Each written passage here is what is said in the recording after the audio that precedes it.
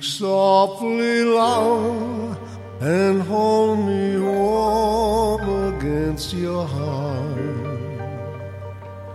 I hear your words, the tender trembling moment starts.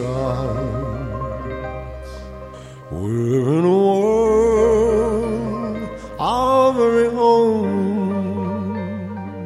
Welcome, everybody. And again, it's Hollywood Godfather Podcast with my compadre, Pat Picciarelli, who wrote that famous book, Hollywood Absolutely. Godfather, My Life in the Movie and the Mob, that's still selling, fortunately, for us. Yeah, I'm so famous now, I don't even know why I'm here. Well, we're expanding your fame, that's why. Oh, thank you. Okay, that was the reason. I got it. Okay. And unfortunately, our millennium is out sick today. These young kids, they can't take care of themselves. Anyway, they're going to hell with themselves. We'll miss her. Yes, we will. Why don't you introduce our guest? I know he's an old friend of yours, and I can't wait to talk to him about some old friends of mine. Okay, well, he's old. I'm not. That said, today we're going to be talking about Operation Greylord, which was an undercover operation against corrupt lawyers, politicians, and cops in Chicago in the 80s. This investigation went on for 3.5 years, and a lot of people wound up going to jail. In fact, a total of 93 people were indicted, including 17 judges, 48 lawyers, 10 deputy sheriffs, 8 cops, 8 court officials, and state legislator James DeLeo. Now, how come I don't get a tear in my eye when I hear those names? I don't know. There was one mob guy in the group. So out of the 17 judges indicted, 15 were convicted. And our guest, Paul Ciolino, I'll give you a little background on Paul. He and I have been friends for years. He's a Chicago PI. And I've been in the business a while. I don't think I've met a better private investigator. He really knows his stuff. He's gotten several wrongfully convicted men off of death row on his own dime, may I add. And He was the primary person that was behind the then governor of Illinois to put a moratorium on the death penalty. So we can thank Paul for that. And without further delay, I give you Paul Ciolino.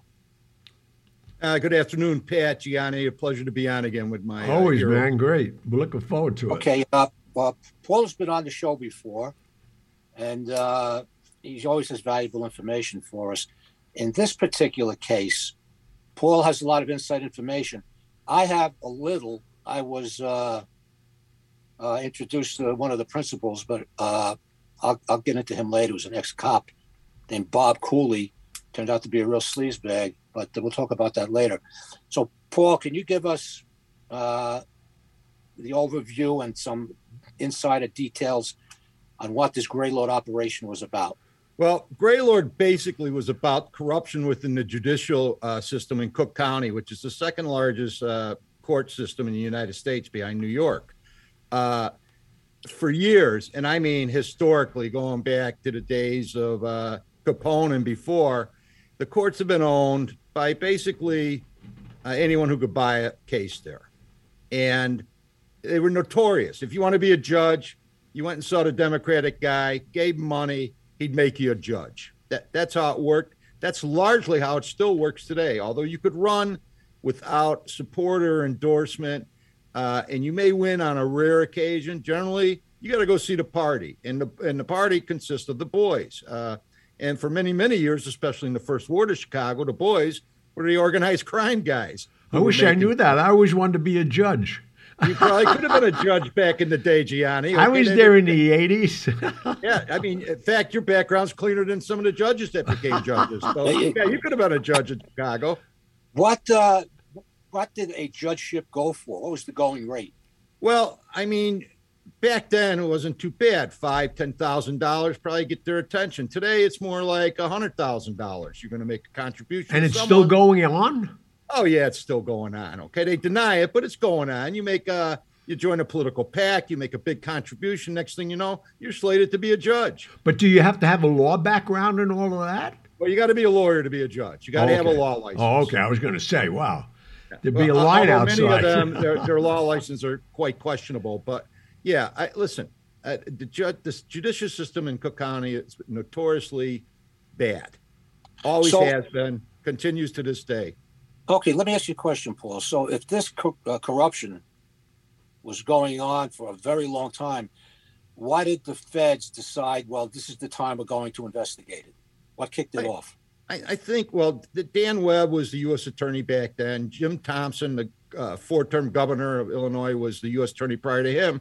And they made their hay on public corruption cases. I mean, Illinois is the most corrupt state in the United States. We have more politicians go to jail than any other state. This is historical. Well, just to add that, you're absolutely right. They were instrumental in getting John Kennedy elected president. Well, they stole the election through the Teamsters Union in West Virginia, and that's how they got Kennedy elected. And they stole Illinois for him as well. But that was organized crime people doing that. I was a part of that. I remember that well. I mean, they called the Teamsters up in West Virginia and told them, you coal miners are voting for Kennedy. The state had never voted Democrat in its existence. They did that year. And that was all Sam Giancana and them guys. Oh, no. I made a lot of road trips for the Culinary Union back to Vegas, and I Corky Savella and all them in Kansas City because they were running the Teamsters Brotherhood. Sure. No, I was even into New Orleans. And so, that's big time politics. Just think what it's like locally, though, right? Wow. I mean, locally, it's been off the hook forever. I mean, it's probably as clean now as it's ever been. But back in the 80s is when I was starting my career in this business in Chicago. It was nothing for me to hear a defense lawyer tell a guy, hey, 10, 20 grand, I could probably get to the judge. Wow. There was a couple of homicides there that was sort of shuffled under the rug. There were Henry Aleman, the most notorious hitman in Chicago history almost. He bought a not guilty verdict for 20 grand, I think. Wow. And they retried him. They changed the law, double jeopardy, over that case because the judge in that case had been bribed. He found him not guilty in a bench trial. And then they brought him back to try him again, went to the Supreme Court, and they said, well, no double jeopardy if the judge was bribed. It doesn't count. Yeah. Oh, that's interesting. That's probably only the one case I've ever heard with a double jeopardy. Well, that was because Aleman bribed the trial judge. I think it was a guy named Mahoney. And when they confronted the judge who had retired, he was living in Arizona. The FBI went down there and said, hey, we got you. He committed suicide a day or two later. Oh, wow. So the way I got involved in this was many, many years after, probably in the late 90s. I got a call from a guy named Bob Cooley, who you're acquainted with, Paul. Only I didn't know him at the time. He just called me. I don't know how he got my phone number, for one. There were no cell phones back then, or at least I didn't have one. So he called me on my home phone, and he says, do I have a story for you? So I was interested, naturally. So he said, I'm in the witness protection program, and we have to be very careful about where we meet and how we meet. So we found a safe house, or I did. The guy said, I'm not going to Chicago. I'm kind of busy. You have to come to me. So he did, and we met in a friend's house. And I'm a pretty good judge of character. Where were you living then? Pittsburgh. Okay. I'm just trying to get the locations for everybody. Yeah, I've been here since 92. No, our audience, when you said he came to me, so you take it for granted everybody knows you're in Pittsburgh. That's true. But up until that time, when he did contact me, I had written a couple of books, and along the same lines, Underworld Figure comes to me, and I hear you got a good reputation. I want you to do my story, et cetera, et cetera. So that's how he got my name. And anyway, so we meet. And I'm a pretty good judge of character. I mean, I've been doing this a while and 20 years of police work. And this guy was just sleazy. Would I be correct in saying that, Paul? Well, listen, I don't like snitches to begin with. And Cooley's in the snitch hall of fame. You can't trust a snitch as far as you could throw him. So, yeah, that's an apt description, Pat. Okay, wow. Well, he came to me He gave me his background, and let me give you a little bit of his background, which the audience doesn't know. Bob Cooley was a police officer, and in that capacity, he was a bag man. And while he was on the job, he decided to go to law school. This is a very bright guy, by the way. I was impressed with his intellect because we met. He was smart. Let me ask you a question that the audience must be thinking about. Where was he a bagman? What state? What city? Chicago. Oh, Chicago. Okay. Yeah, no, we're talking about. He was a bagman for the outfit guys, Gianni. Okay. Yeah, and he also handled some of their legal problems. He was the connect between the crooked judges, lawyers, etc., and the people who wanted to pay them. He was the bagman. And this was also in the 80s? Yeah. I probably met him at the Lyden Motel one night. Okay, so this was part of Operation Greylord. So his story to me was that he found God, and he wanted to do the right thing, and he couldn't live with himself for being corrupt all this time. His conscience was bothering him. And Paul, as you and I know, he got caught with his hand in the cookie jar is what happened. Well, yeah, he got busted, and then he became an honest guy. And then he found God, but that's not what he told Sounds like Jimmy Hoffa. I tell you, in a position I'm in, if I'm going to write somebody's story, the first thing that I make certain of is that the person's telling me the truth. And that's how I always start out. I have my disclaimer. It takes like 5 minutes to go through. And it's basically, you tell me the truth. Don't make yourself out to be a white knight. You have your flaws, your problems. You're telling the story, and the truth will sell. Editors will see through the bullshit. The readers will certainly see through the bullshit. So are we clear? So he says, yes. This is before he told me anything. Then he comes across with this, I found God and I couldn't live with my conscience. And right then I figured I'm wasting my time here. But I figured let me hear him out. Because the facts are the facts, other than his version of them, how he was involved. He was still going to tell me a decent story. And I wanted to hear it. So after 3 days of this, I couldn't take it anymore. I said, look, let me think about this and I'll get back to you. So the way we parted company was, and I'll never forget this guy. I was going to drive him to the airport, right? So I get in my car, and he had bags with him, luggage. He spent 3 days in Pittsburgh. He had an apt amount of luggage. And he says, to pop the trunk, I want to throw the luggage in the trunk. So I popped the trunk. I'm sitting in the car, and he's back there for an inordinate length of time. I figured, what's he trying? Just nothing in my trunk except a spare tire and a case of books that I've written. I always carry around books in case I ever get stopped by cops. For speeding or something. I always, I am a police officer, by the way, would you like a book? It's always helped me out, So anyway, I didn't think anything of it. I figured he's moving things around to get his bags back there, drop him off at the airport. I go home, open up the trunk. Guess what's gone? All of them? Yep. What a dumb thief also. I think he left me one, but, and then if I was sitting on a fence, and I was, I was going to confront him and say, look, that's great. Your story's great, but you're lying. Tell me the real reason. And if he would have come across with the real reason, I would have done the book, but he didn't. Plus he stole my shit and I was really pissed off and I didn't have anything to do with him. He tried to convince me, called me a couple of times.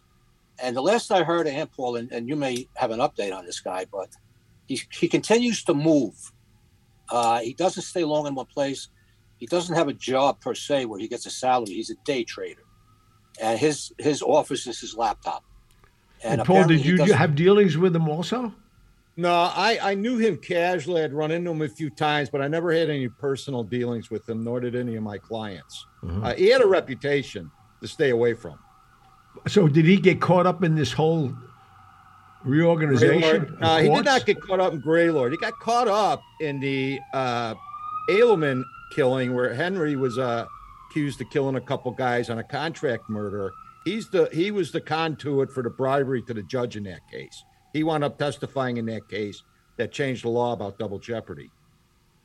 Uh-huh. So, but that's where he became famous. Plus, there there was a lot of police corruption cases along with him.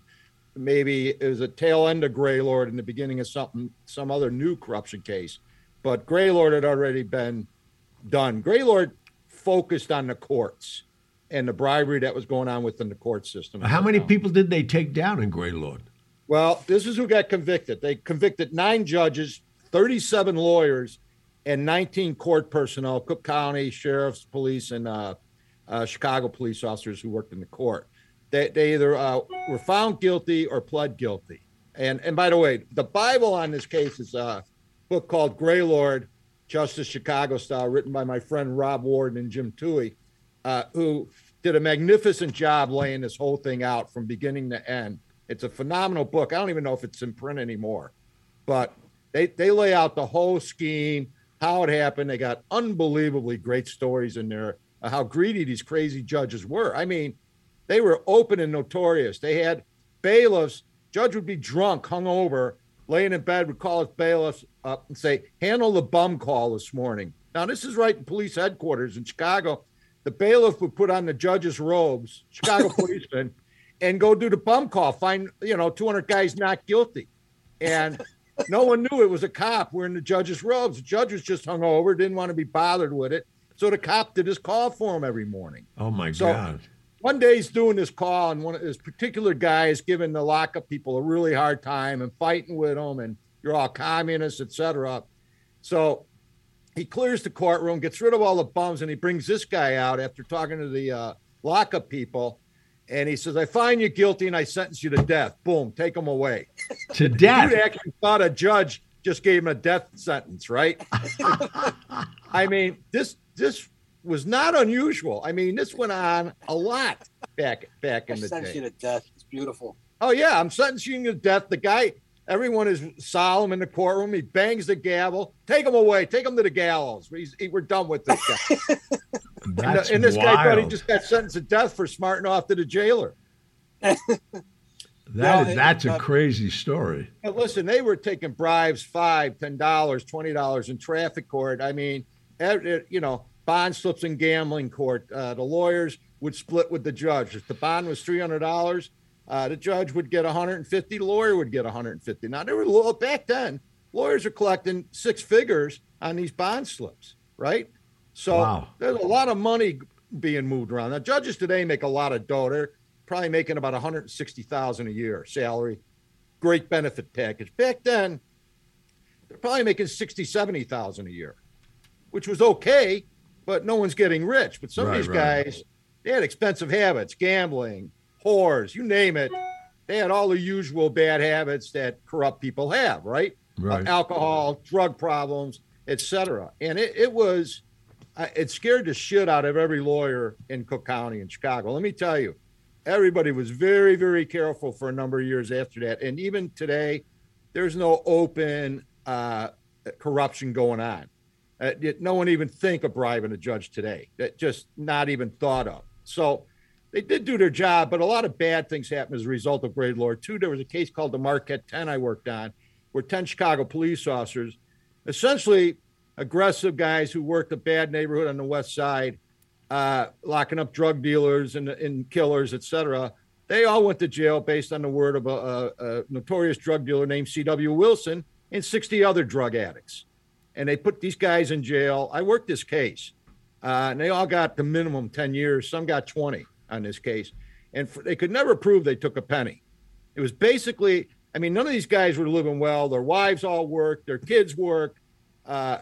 These guys were hardcore. We're not going to plead guilty. No one was going to cave in. And I think we had the case won. We had a juror who hated the government in that case.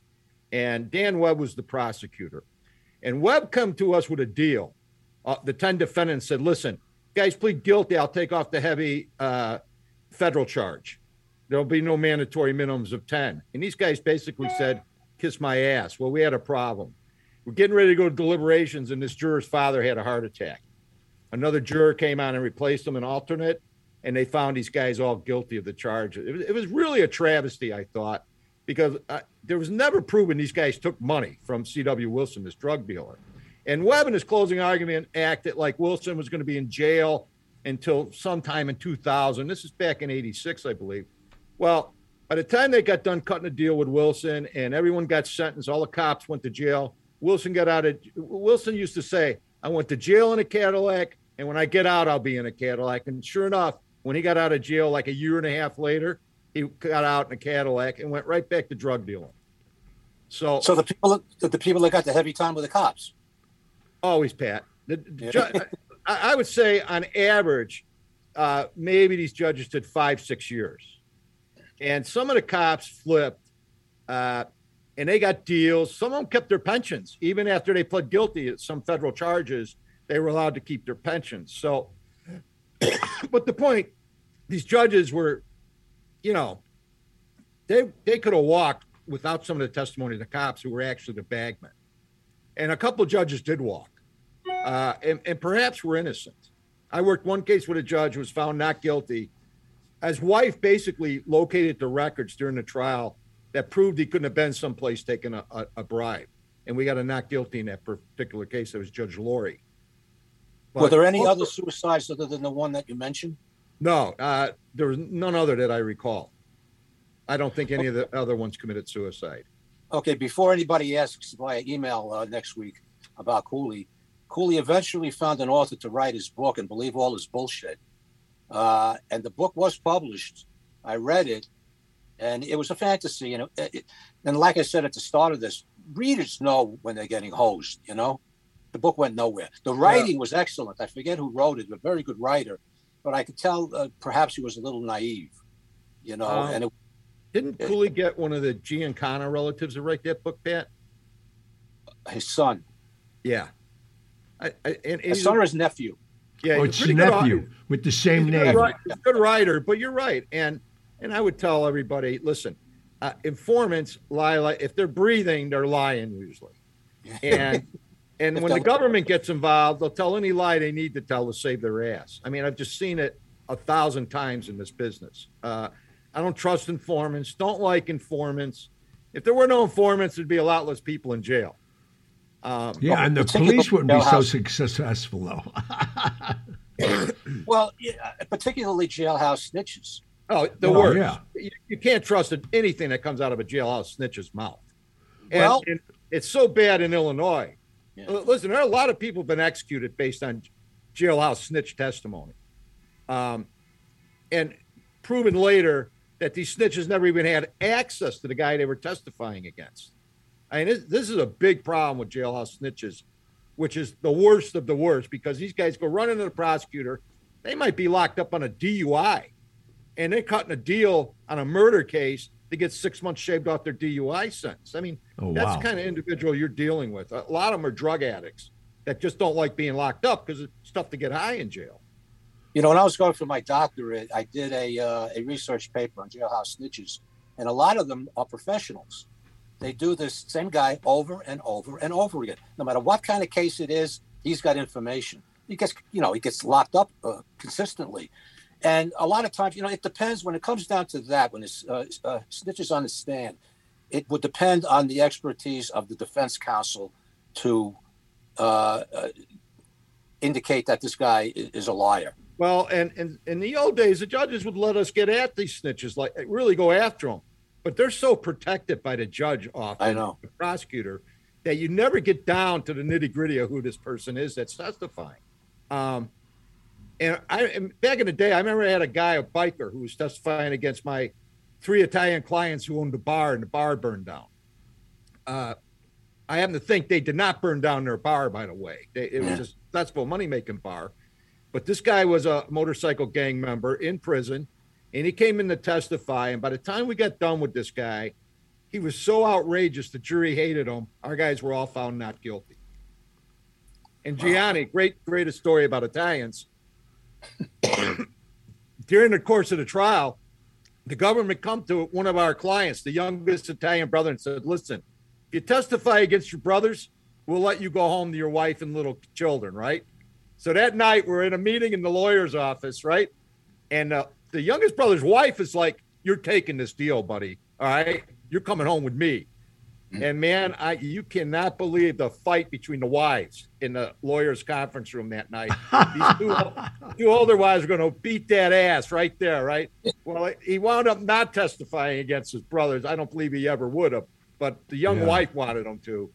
But she wasn't. The older sister-in-laws were like, we all go to jail or nobody goes to jail. That's how this is going to run.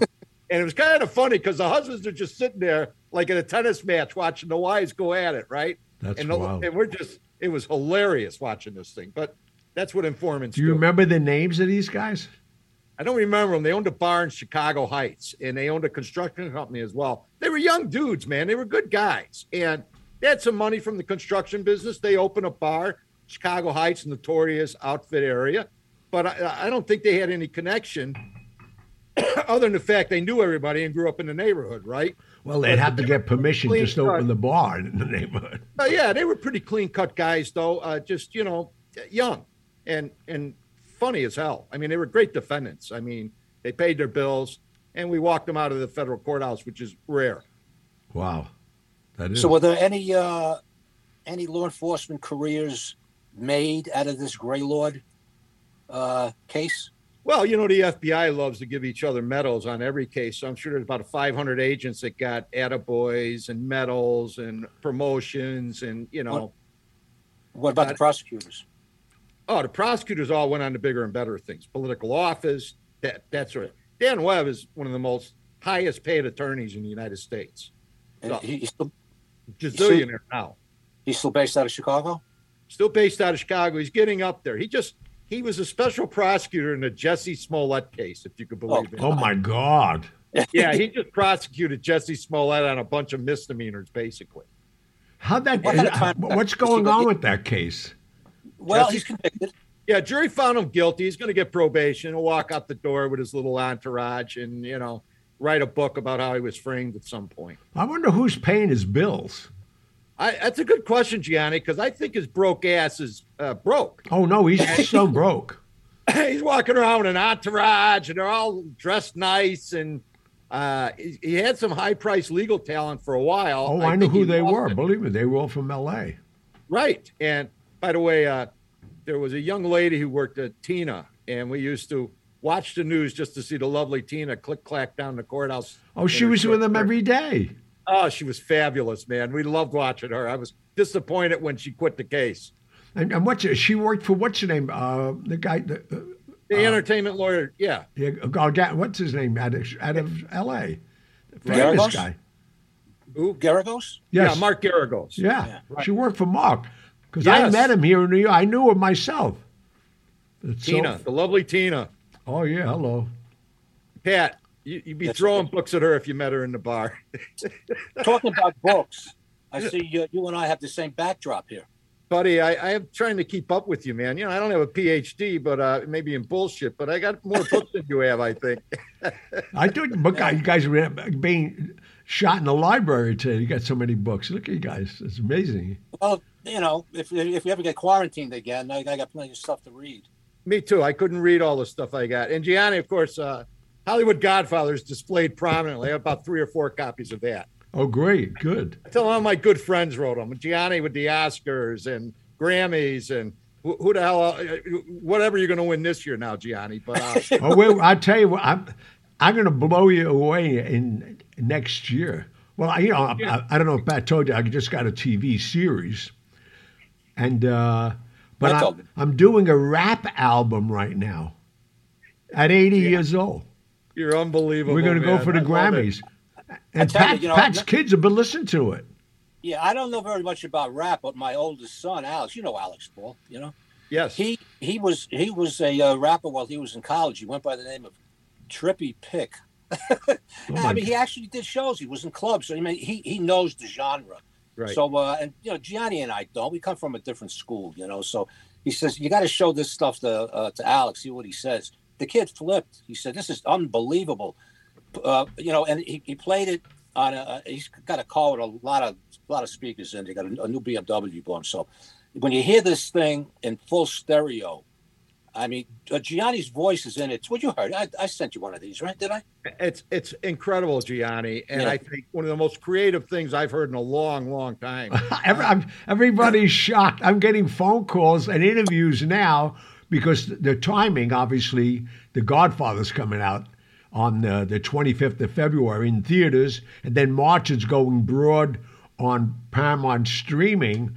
So anybody that's asking me for an interview, I said, we got to talk about my rap. They said, what? And when they hear it, they let me talk about it. Gianni, it's incredibly creative and well done. I guarantee, I promise you, that thing's going to be #1 when it hits. Well, we're working it, I'll tell you. And the kid, both of them, Joel, who does the actual rapping and writing, and the producer, when he first got in touch with me, his name is Arsenic, the heat maker. And I said, what's your name? I don't think his parents christened him with that name, but, we don't know. Probably not. So I asked him to put it in writing, what he wanted to do. But then I traced him out. He's one of the top producers for Sony, multi-platinum producers. And everybody that listens to it can't believe it. Gianni, it's incredibly well done. Yeah. And you know what? It's going to be a huge hit, I'm sure. When this thing started, Johnny was telling me he was talking to them and they're saying that they're very thrilled to meet Gianni, and they basically said, and I'm paraphrasing this, we pass ourselves off as gangsters, but this guy here, he's the real gangster. Well, that's why they're so attracted to me. It's so crazy. But it's all good. Old school. You're the old school gangster, Gianni. You're the man. You walk in there. It's so funny. Michael Francesi and Sammy the Bull and all of them were on a show talking about me. So they called me to talk. I said, I don't associate with those kind of people. I never been convicted of anything, right? I never had handcuffs on. I never day a day in jail. You guys all went to jail. You're all in trouble, and you're talking about me. Okay, great. Yeah, Gianni, but the day is still young, man. It's not over yet. But Paul, you'll appreciate this. Paul, right now I'm in a James Patterson book. Oh, Christ. It's amazing. And the acknowledgments. It's one of. I hate my good friend Mark Seal. We know. He just did the book.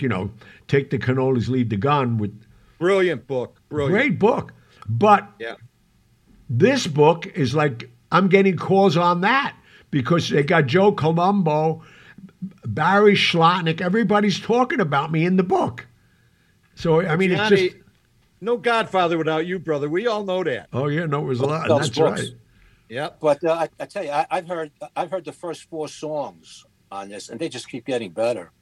No, it's good. I want to see your Pat. You got to get a new look for the Grammys, okay? Oh yeah. You can't show up like that, bro. You're gonna have to get some cutting edge stuff. What should I do? I'll have him spike his hair or something. We'll give him. I tell you, I'm not even wearing pants here. That'll work. That'll get you on, man. That'll get you a lot of notoriety. But Gianni's gonna steal a show at the Grammys once again. Imagine 80-year-old rapper. Yep. Crazy. Yeah, there's not too many of them around. You heard it here first. It's going to be a big hit. This stuff's going to be huge, man. I think so. I have a funny feeling about it. We're getting a lot of reaction.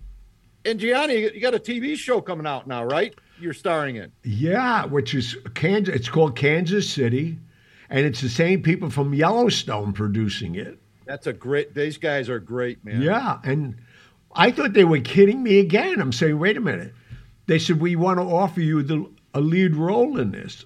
I said, who is it? He said, Pete Inzerillo. I said, I knew Pete Inzerillo. And these are kids, because this is all about the 70s and 80s. It's about the pension fund money. Sure. So I said, wait a minute. I said, I borrowed $32 million to build a Renaissance hotel in 1977. They said, you did what? I said, I know these people personally. So I have, Pat knows it. There was like a wiretap with all of them on it. Yeah. And so I think we touched on it in the book. So we did. I sent them the clip of it. They couldn't believe I knew all these guys. Now they're referring to me about what the storyline should be. It's so But funny. the problem there was, Johnny, you were on the tape. When you're I talking know. about Lee Savella. I was on the tape. Yeah. It's a federal wiretap with Nick Savella, Corky Savella, Joe Augusto, all those guys. I guess this is where they get the term unindicted co-conspirator. There you That's go. where they get it from. Yeah. It's so funny, man. But Gianni, anyway, your career is just getting bigger and bigger. As we sit here, it's blowing up in front of us. Oh, it's fun. Thank God. I mean, a lot of it has to do with the book, though. There wouldn't be rapping. It's Pat wrote a great book, as we know, and it's still selling. Yeah. I know. I tell people to read it all the time. thank you. It's one of the greatest stories that people didn't know about before you guys wrote this book, Gianni. I mean, no one had any clue what it took to get this movie made. Everybody thought it was nothing, right? It was, easy, big hit, biggest hit of all time, greatest movie ever made. And all they wanted to do was fire everybody all the time and get rid of them. Constantly. They hated Bozo. They hated Francis. They hated Al Pacino. They didn't want him within 1,000 feet of that movie. And Francis had to fight his ass off to keep him. And look what happened. It's amazing, man.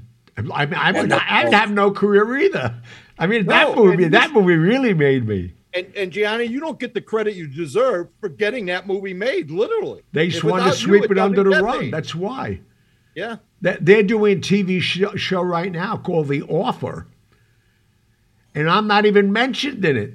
The kid that's playing me, we had him on the show. He called me to see, because he knew me well. He said, "Would you mind if I played you?" No, it's been fun.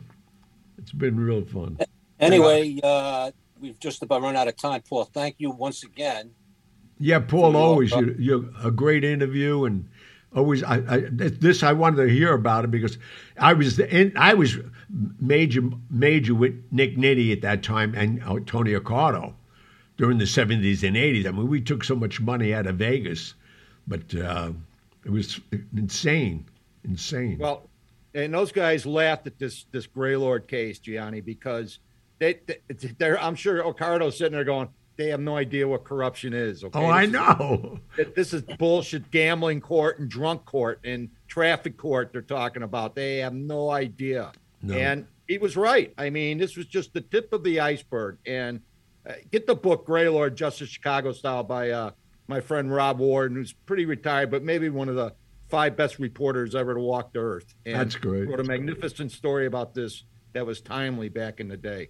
Yeah, while you were talking, Paul, I looked on Amazon. It's available. Good. Oh, good. It's well worth the read. It's funny. It's well done. And if you don't know anything about Chicago, you won't believe this stuff. That's wild. Once again, Paul, thank you very much. I'm going to call you. We're going to do another show after this. I'm going to call you. I've got something to talk to you about, all right? My pleasure, gentlemen. Gianni, good luck with always, the rap, my man. Thank you so much. TV hit series. Can't wait, brother. All right, please. Bye-bye. Okay, thank you, Paul. Bye-bye. Well, we'll be right back. We're going to make some money, and then we're going to the mailbag. The mailbag. Today's show is being sponsored by Corleone Fine Italian Food Products. This sponsor really means a lot to me. Corleone Fine Italian has taken the heart and soul of the Godfather films and created a line of food products that include pasta sauce, balsamic vinegar from Modena, Italy, Genco extra virgin olive oil from Sicily. They created delicious pasta sauces, marinade, tomato basil, arrabbiato, and my favorite, Clemenza's meat sauce. You will be amazed. You will think your grandmother made the sauce herself. CorleoneFineItalian.com. That's CorleoneFineItalian.com. All right, we're back. What do we got today? We got mail from the mailbag. Okay, first one. Now, I'm going to try to sound like Megan. I certainly don't look like her. Well, you're going to raise your voice, too? I'm going to do the best I can. Just be you. Okay, from Bill. Questions for me. Patrick, I was listening to this week's podcast about porn in Times Square.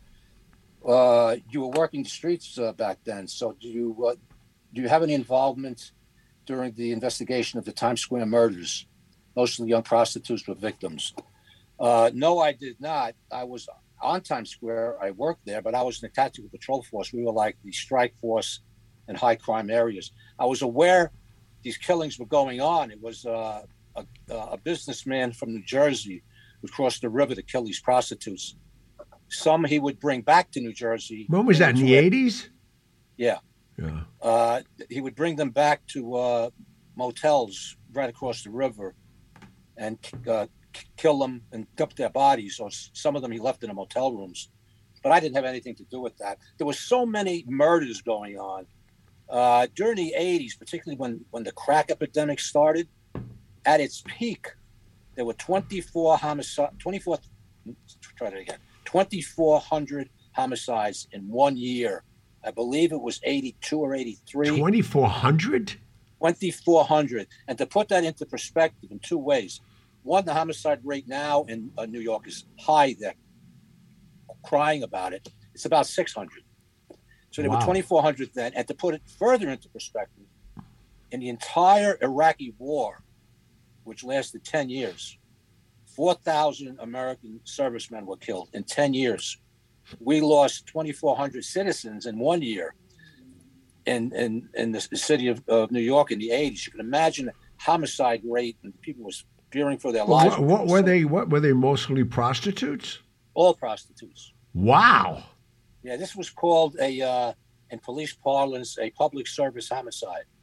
You know, these women were brutally killed, and if it was some socialite from certain place, the investigation would have been a lot different.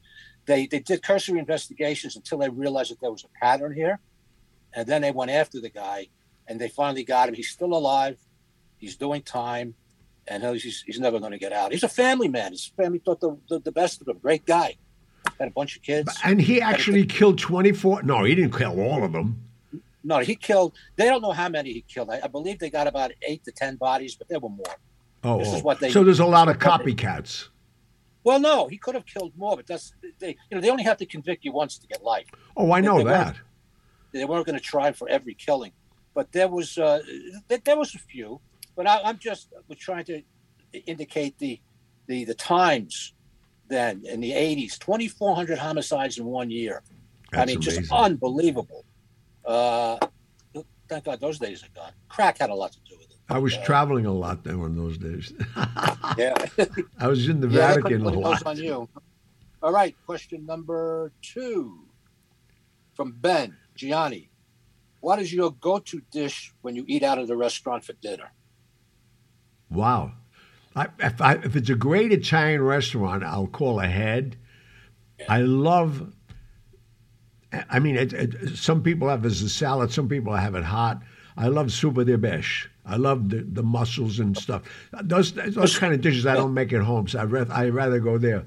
But Parkside, if you're ever in New York, in Corona, that guy has the best food, period. But there, the fish salad or any of it. I mean, if the mussels and the clams and everything's like my grandmother made it. I used to go there every Thursday for the ossobuco. There you go. Nights. Yeah. I forgot you were a fan. I never ran into you there before I knew you. It's still going. Great. I know. So strong. Well, when you and I met last month, we called up Alfredo, the maitre d'. Oh, that's right. Yeah. Yeah, he still remembers me. Good for him. All right, moving along. From Elijah. Johnny and Megan, since you both live in New York City, what are some of your Christmas traditions there? Which Christmas traditions? Christmas traditions. I go to St. Patrick's, obviously, and Rockefeller Center. Okay, we can't ask Megan, but she'd probably say the same thing. I mean, Fifth Avenue during Christmas is just beautiful. And that, this question wasn't directed to me, but I'll answer it anyway. There's a restaurant in Greenwich Village called One If by Land. Oh, my God. It's been there forever. Two old ladies own it. They do a Christmas layout there that's absolutely breathtaking. Yeah. It's absolutely beautiful. That was an old horse stable, if I remember right. One Up by Land, Two Up by Sea. Yep. Absolutely. It's a fish place. Okay. From Benny, Gianni, how do you feel Las Vegas has changed over time? We've had this question asked before. What do you attribute it to? Is there still mob influence there? There's no mob there. That's what changed it. Yeah, once, for the worst. Once Howard Hughes came in fronting the federal government, Bill Dana, all those guys, Bob Mayhew. The mob, it's all corporate. It's all corporate. Yep. Yep. R.I.P. Las Vegas. Okay. From Dawn, Gianni and Pat, what is your favorite vacation spot? You want to go first? Mine, my boat. Wherever it is. That's why I love it. I take it where I want. Mine is St. Martin. We had a timeshare there for many years. I love that place. On the French side? What? What side? The Dutch. Okay, good. By the airport. There was. No, I know right where it is. Yeah, and I had going there for 30 years, and I've got a lot of friends that own restaurants. In fact, I placed one of my short stories there. But the French side is there's a border between the Dutch and the French side, but it's porous. You just drive back and forth. Oh, yeah. Just a beautiful island. I mean, when I was going there, and it's been a while, there wasn't any crime to speak of until some Jamaican drug dealers tried to take it over. Yeah. And that's what. Do you still have the condo? No, the timeshare. No, I actually was able to sell 3 weeks of a timeshare just before the timeshare market collapsed. Oh wow! Yeah. Yeah. Well, I sold one to a very good friend of mine. He's an attorney, and I sold the other two. This was about 15 years ago, I guess. And after that, you can't sell a timeshare if you give it away. I know. That's why I'm laughing that you got out. I was able to get out. One of the smartest things I ever did, because they kept on raising the money you have to pay for the week. Right. It started out at like $80, the maintenance. $100. Yeah, the maintenance. Okay, $150 a week. At the end, it was $1,200 for the week just to stay there. But stay in a hotel. Hello. Yeah, silly. Anyway, okay. From Stephen Gianni, what is your favorite Frank Costello story? My favorite Frank Costello story was probably the day he said, "I want to buy those pens from you again," and meet me at the Waldorf the next day. He didn't say it in those ways, but if you've read the book, you'll know what he did do. But that was probably the best time in my life that he took me under his wing, and my life has never been the same. Well, that transformed your life. Absolutely. Yep. Oh, yeah. I mean, there can't be anything to compare with that. No. Okay, moving on. From Rick Patrick, that would be me. Any new books you're working on? I hope so. Funny you should ask, Rick. Yeah, I hope so too, Rick. I hope he's working on a couple of books, a couple of mine with him. We're submitting our ideas for a fiction series loosely based on Gianni's life. So far, I've got half the proposal written. By the way, Gianni, I just outlined all 3 chapters that we have to submit with it. So now I will commence to writing them. But what this is going to be is a series of books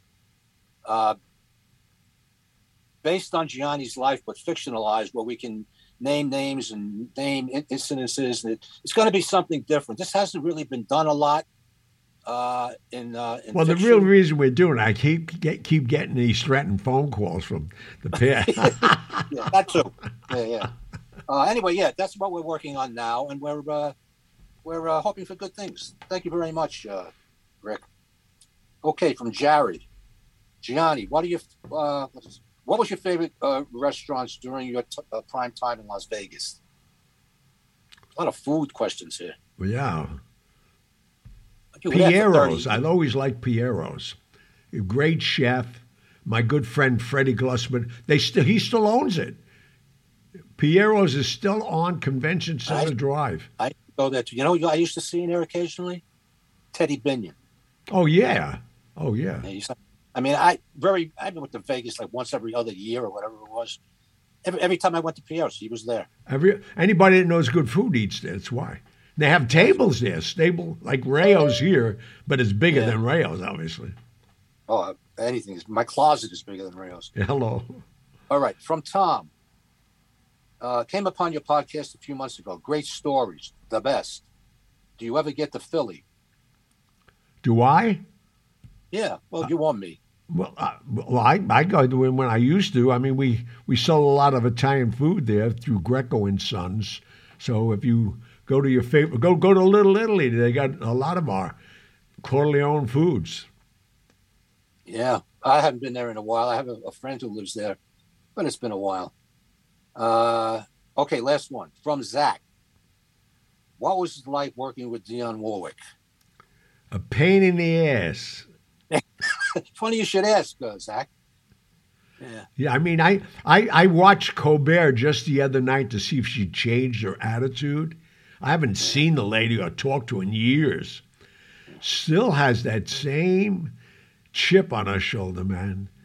Well, I tell you, I watched the same interview and a few others. Apparently, she's discovered the internet, and she's criticizing a lot of people on Instagram.